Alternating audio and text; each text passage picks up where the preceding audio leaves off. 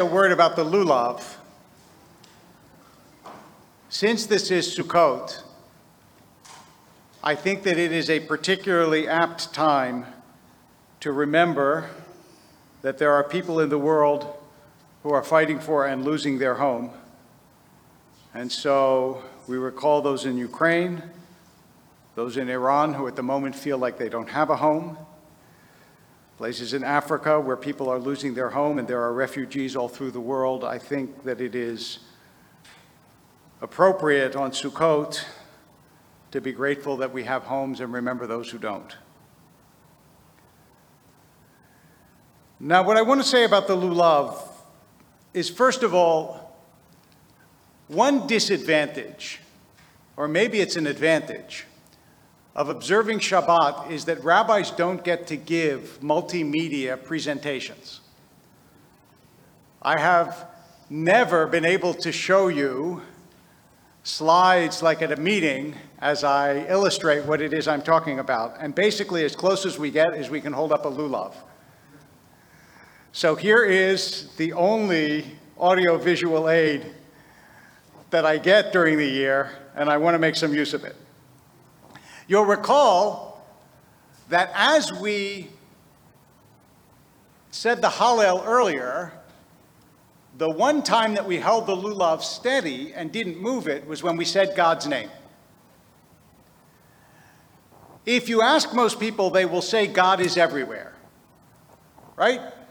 In fact, I remember years ago Harold Schulweis telling me a story in his Hebrew school of a teacher who told the students that God was everywhere, and one of the kids said, "God's everywhere?" And she said, "Yes." And he said, "Got him." Which makes sense after all, right?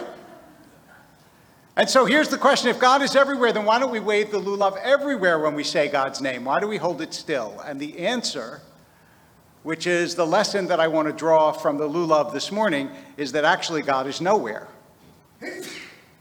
God bless you. Except to bless Ariel. That's the one place God is. God is nowhere, just like God is nothing. And I mean that very literally. God is no thing, and God is in no place. We think of God as having a place. We think of God as there, but we just can't see God. But actually, God doesn't have a place the way human beings have a place. Space and time, whatever they are, and some people think that it's woven into the universe, and some people think it's added onto the universe, and God knows I don't know. But whatever it is, it doesn't hold God. So if you say, for example, where is love? You say, well, you can point to where you feel love, but you can't point to love because love doesn't have a place. So we understand the idea of something not having a place, we just don't normally think of God that way. But in fact, God is nowhere. And that's why the rabbis didn't say, just move the lulav everywhere, because God is nowhere. And one of the names for God in the Jewish tradition is ayin, which means nothing, because God is literally no thing. That is, you can't touch God. God's not an object. God lives beyond space and time. Now, if you think it's hard to understand that God lives beyond space and time, I want you to know I don't understand it either. It's not like I am here fully grasping this idea and you don't. But what I do know is, even if you can't understand it, you can represent it.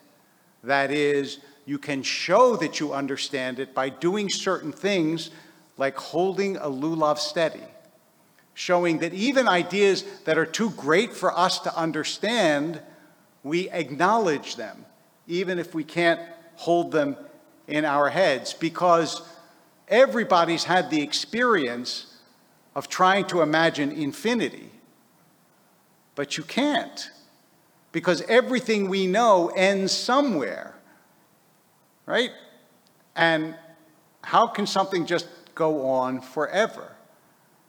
But that's the limitation of our minds. not the limitation of God. And so this very simple symbol of holding the lulav steady reminds us how much it is that we don't know. Just as the one moment when we really acknowledge God in the service is during which prayer? The Shema. And what do? We cover our eyes.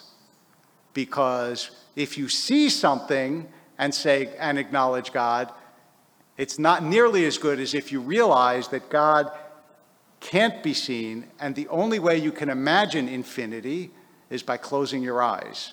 When you open, you see things. When you close your eyes, you see nothing and nowhere. And so it's as close as we get to the beginning of understanding what we will never understand. And that beautiful symbolic idea on Sukkot is very, very deep, but it's very easily missed. So I took advantage of my visual aid on this holiday to explain it.